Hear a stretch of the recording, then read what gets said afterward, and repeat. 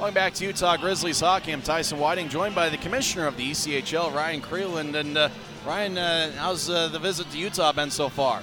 Well, only in town for about 24 hours, but first time I've been here in 9 years. And, I love being here. I love the view. I love this building. And, good hockey game and good crowd here tonight. So wish I could stay longer, that's for sure. First year as commissioner, 27-team league as it was last year. What's kind of the state of the league? What kind of a year has it been so far for the ECHL? Yeah, so a lot of exciting stuff going. I mean, this is year number 31 for the ECHL, coming off a very successful 30th anniversary season last year. Our attendance is growing, but we can continue to work at that and bring new fans into the game. Certainly a good crowd here tonight, but we've launched things such as our Marvel program, our Nickelodeon program.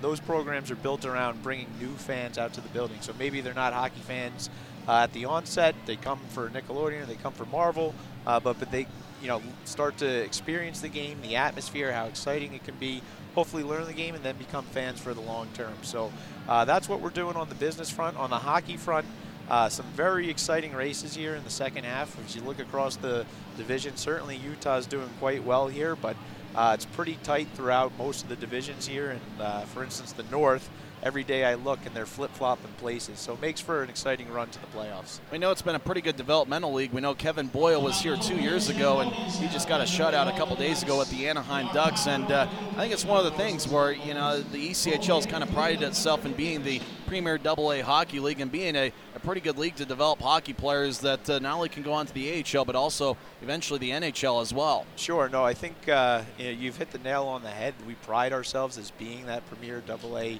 hockey league in North America to serve as development for the American League and NHL, certainly on the player front, but coaches, equipment staff, broadcasters, front office personnel.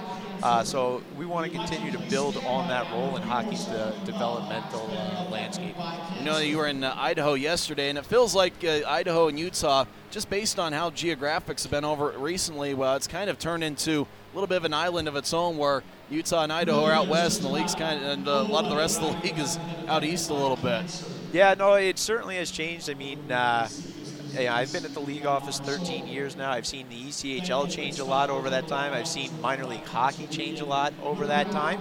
I'm not certain we're done shuffling the deck just yet, but I think both Utah and Idaho have been long, stable partners in this league for a long time. And as we look to grow, we certainly want to look at markets in the West to help eliminate some of that island feel. That doesn't happen overnight, but we certainly are looking at that. But again, the stability of Idaho and Utah in this league has been something we're very proud of, and we'll try and help build the West out further in the coming years. It's kind of a good number of teams. Obviously 27 teams in the league now. Are you looking to expand over the next couple of years? Is 27 kind of a good barometer? What's kind of the future of the ECHL as you see it? Yeah, again, there's been so many changes over the past 10, 15, 20 years. Expansion is always something that we'll look at, and certainly keep an eye on what the AHL and NHL are doing as well. But we have to do what's right for this league, move into markets that we think are sustainable for the long term, fit our geographic footprint, and ultimately do what's right for the ECHL. So again, we'll keep an eye on those other professional leagues. Again, we serve as the developmental league to the AHL and NHL, but we have to do what's right for the ECHL at the same time. It's been kind of the in terms of environments in the league, it feels like Idaho always seems to draw a pretty good crowd. Utah, what's been some of the best environments you visited so far this season? Well, I always try and take something away from each venue as I go to them. So I haven't gotten to all 27 just yet. I have it mapped out by the end of the season. I'll be at 25, so I got to get 2 more in there. So many, I guess, as I go through the motions. Was in Idaho last night, another sellout crowd. But I guess to start the season, went to St. John's, Newfoundland for not only their season opener, but really their franchise opener. And just a really cool town, really cool experience. It's far, don't get me wrong, it's far, but great environment, and they're doing quite well up there.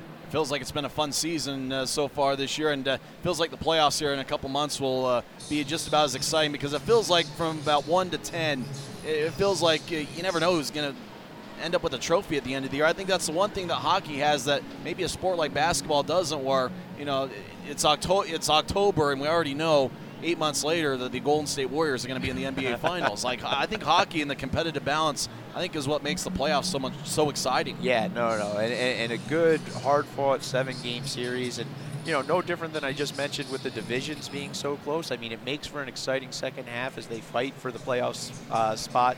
And that shows the parity that we have throughout the divisions and really throughout the league. And then that carries right over into the playoffs. And you never know. You never know. All right, thanks for the time. Yeah, I appreciate you having me out, and looking forward to the next couple periods here.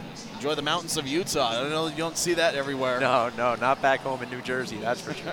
That's the commissioner of the ECHL, Ryan Creelon. When we come back, Matt Coma's got a conversation over with Tegan Zahn. That's coming up next. You're listening to Utah Grizzlies Hockey on Utah's Classic Country AM 1370.